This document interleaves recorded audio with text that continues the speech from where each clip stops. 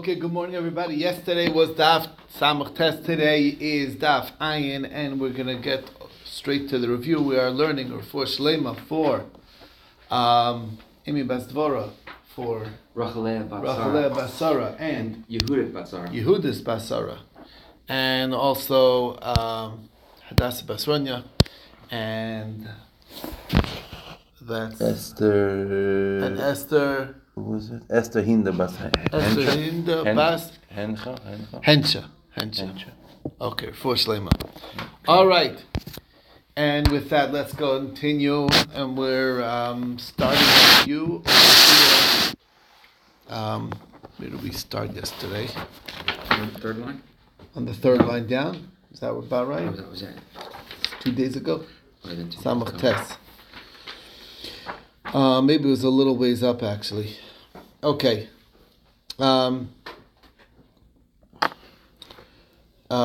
Basically, we're talking about the fact that a Eved or an Oved Chav a slave or a non-Jew that has relations with the Kahanas. So that we're on the third line on Daf Samach Tes, if you want to follow in, renders her unfit to eat Truma. She doesn't go back to Truma of her household because she had what we call a Bia Psula, an act of relations with somebody who she was forbidden to. So the Gemara says that's a pasuk is talking about a Kahanas. How do you know to apply it also to a Levi and a Yisraelis? So we explained, basically because there's an extra vav here, it's bas bas. Yeah, so it's not only a bas Kohen, but it's also others, meaning even a Levi Yisraelis. So the Gemara says when you're darshaning a vav, it's not taking sides. You're going with Rabbi Kiva who darshans vavs, who learns even from something as minor as a vav.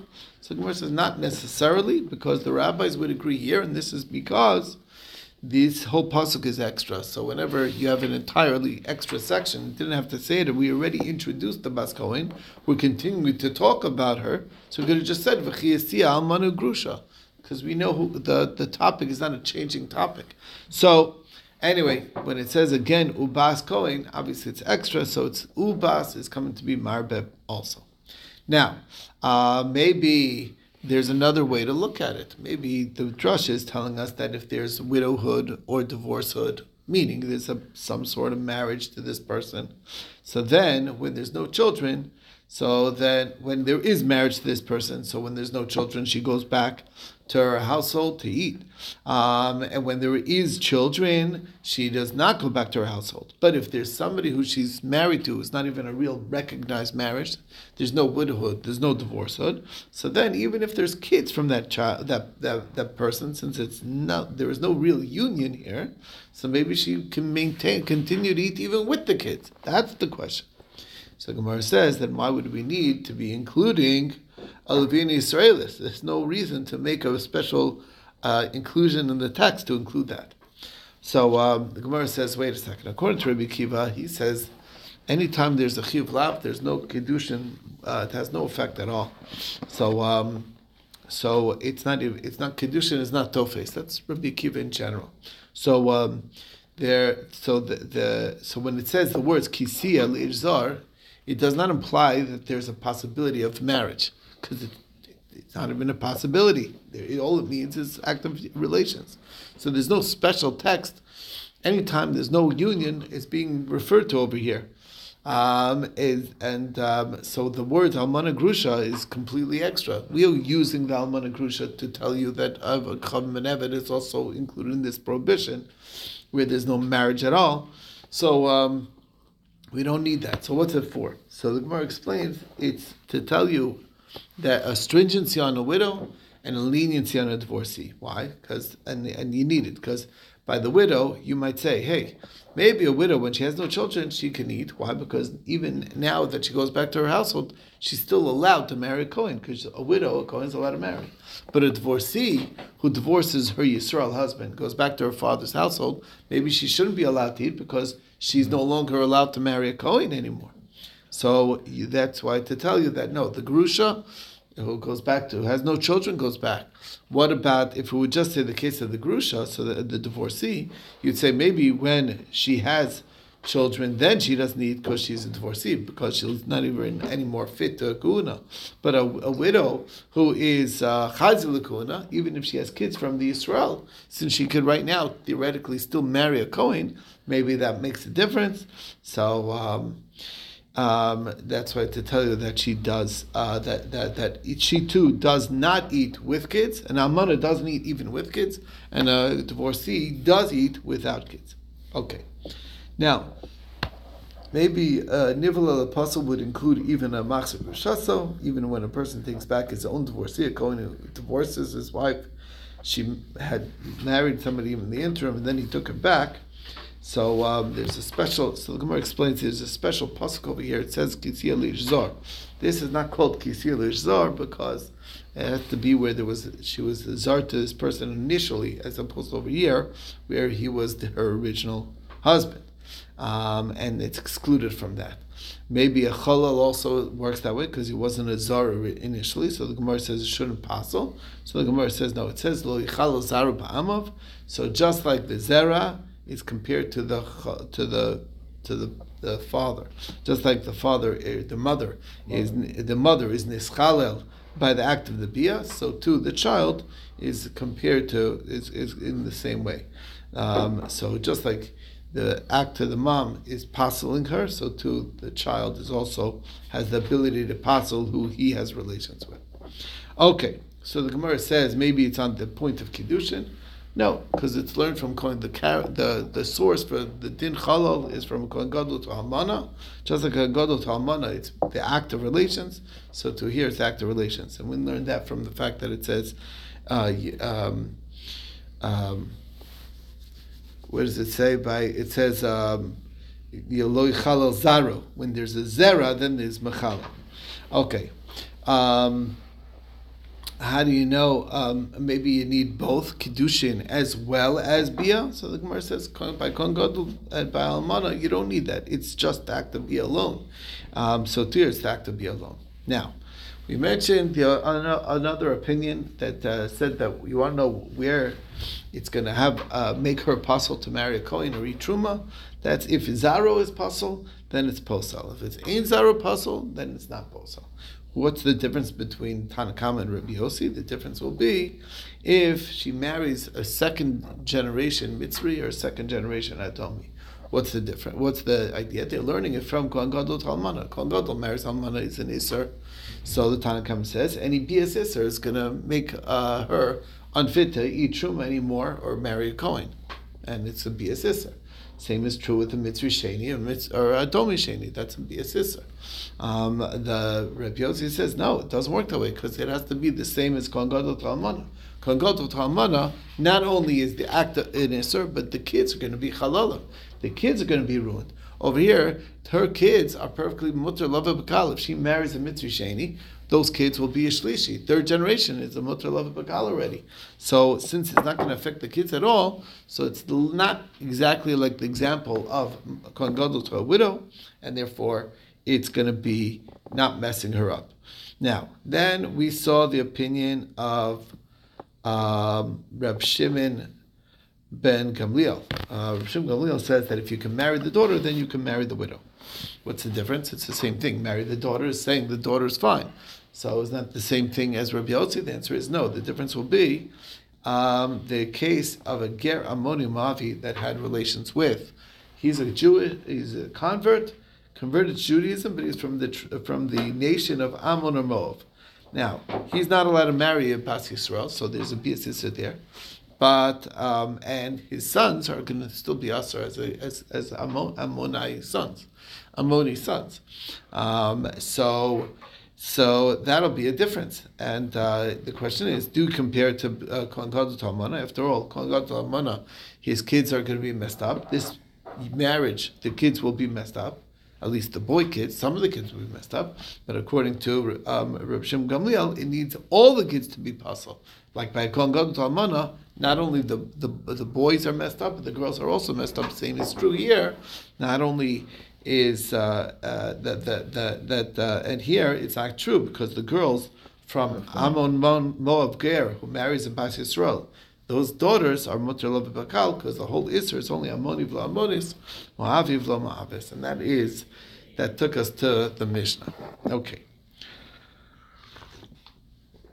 Next we saw is that the case of rape or seduction, or where the person is not of sound mind, he's a shoteh, they don't passel and they don't feed. And if it's not roy lo b'ka'al, but be Yisrael, so then it does passel. So what does this mean? So the case of the Mishnah is that you have a Yisrael who has relations with a Bas Kohen, so he did not marry her, it was just an act, a rape or whatnot. She's continued to eat truma. It doesn't prohibit her from eating truma. If she became pregnant from this Yisrael, she already now cannot eat truma because she has a Yisrael child inside of her. What if the child gets aborted? Is nechtach ha'uber b'me'ah? Immediately she can eat truma. If there's a Kohen that's Baal Bas Yisrael, again, not in a marriage setting, she cannot eat truma on the basis of of just an act of relations. If she becomes pregnant, she still can't eat, because we know that the fetus doesn't have a power to feed, just has a power to inhibit somebody from eating, if he's Yisrael. But once she gives birth to her son, who is a legitimate Kohen, so then she will be allowed to eat, which shows that the koach of the son is stronger than the koach of the father. While a slave will passel for bia, but not for zera. What does that mean? So if you have a Bas Yisrael who's married to a Kohen, or a Bas Kohen who's married to Yisrael, has a son, and the son lives with a shivcha, a maidservant and she gives birth to a son. So what is the status of that child? So first of all, it's a grandchild, but he's a slave.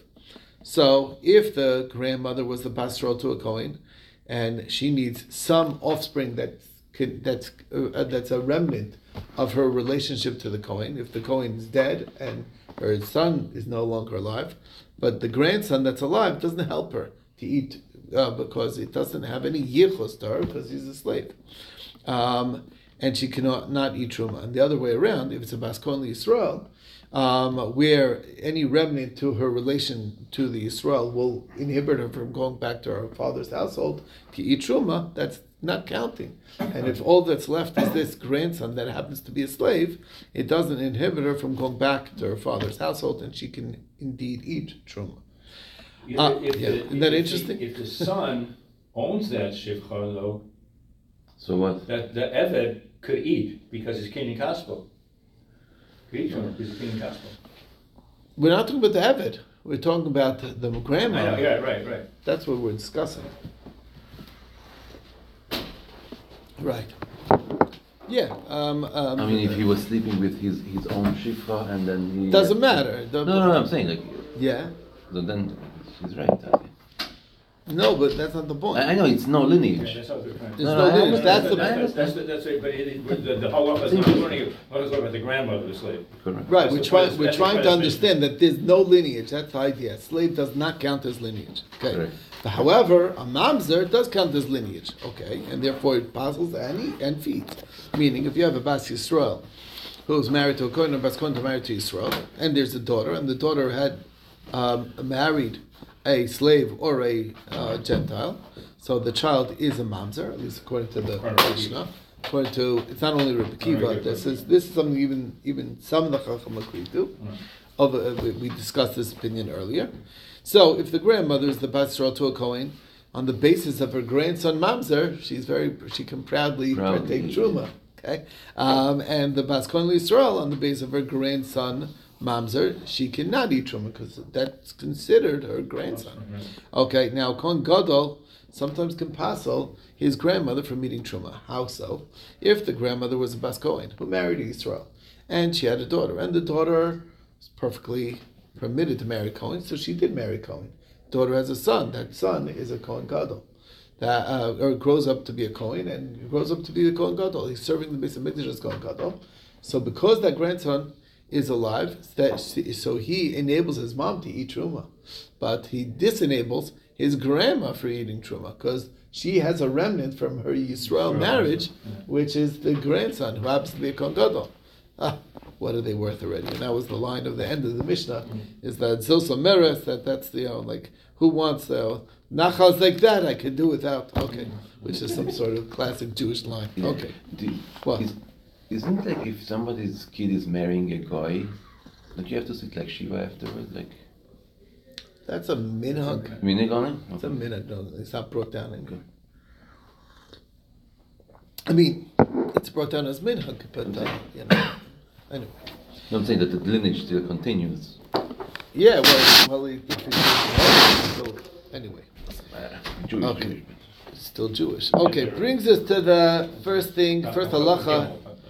Shotan and Katan that gets married and they die, their wives are pater from Chalitza Yibum because their marriage is a non-marriage. Now, we mentioned the case of the Baisrael eating truma when it was just the act of bia to a bas going to Israel.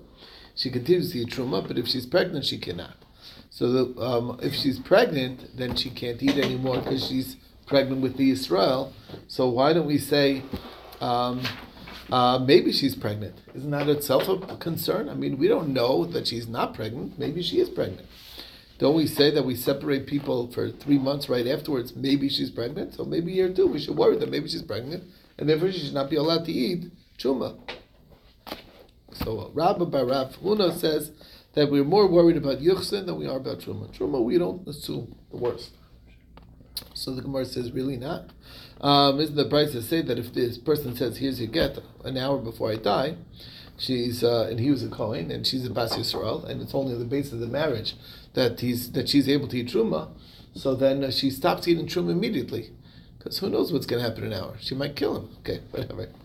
Yeah, but you never know. But he did give her a get. Even now, she can deserve what? She doesn't eat immediately. Right, she doesn't eat truma because everything it's effective an hour before his death. You never know when a person's going to die. Okay, so point is, even for truma, we worry about possibilities. So Rabbi Bar Avuna says, you know what? Maybe it's only in Nisuin that we're worried about pregnancies. Because she's trying to get pregnant in a marriage setting. In a znus scenario, that's the scenario over here, this was an extramarital, it was a case of rape, so she obviously does not want to become pregnant. So she's doing whatever, she's acting in such a way so as not to become pregnant. Obviously, it's not her intent. So the Gemara says, in Nisuin, we are choshesh. The Bryce says that if a Bas Kohen that marries Israel, and he dies, she can right away go to mikvah. She just had relations. She goes to mikvah that evening. She'll eat truma. So Rav Chizda explains that she goes to mikvah until 40 days. So this is the pshat. Till 40 days, the baby is not noticeable. Okay, it's not even a fetus that's like inside you. It's just water. It's just looked at as like water. So since that's the scenario of 40 days, so that's it's like therefore it's not a problem. She can eat up until then. But if she's not pregnant, there's nothing to worry about. And if she is, it's not considered a child even until day 40. Right, okay. Halacha in Texas is 42 days. 42 days? Yeah. Oh, 6 really? weeks. That's what the 6 weeks. That's a Texas halacha. That's the Texas halacha. Oh, that's pretty close. Okay, we'll say it's pretty close. So Abaye says if that's the case, so then what about the next line? It says that once it's recognized, it messes her up backwards. Why would it mess her up backwards? The answer is backwards until 40 days. Okay, that took us. Is that where we got up to? Did we not finish yesterday? I forgot. Not finished. We did? No. We did. This is where we got up to. I think we got up to this Itmar, and we'll start over here. Okay, can we? Sure.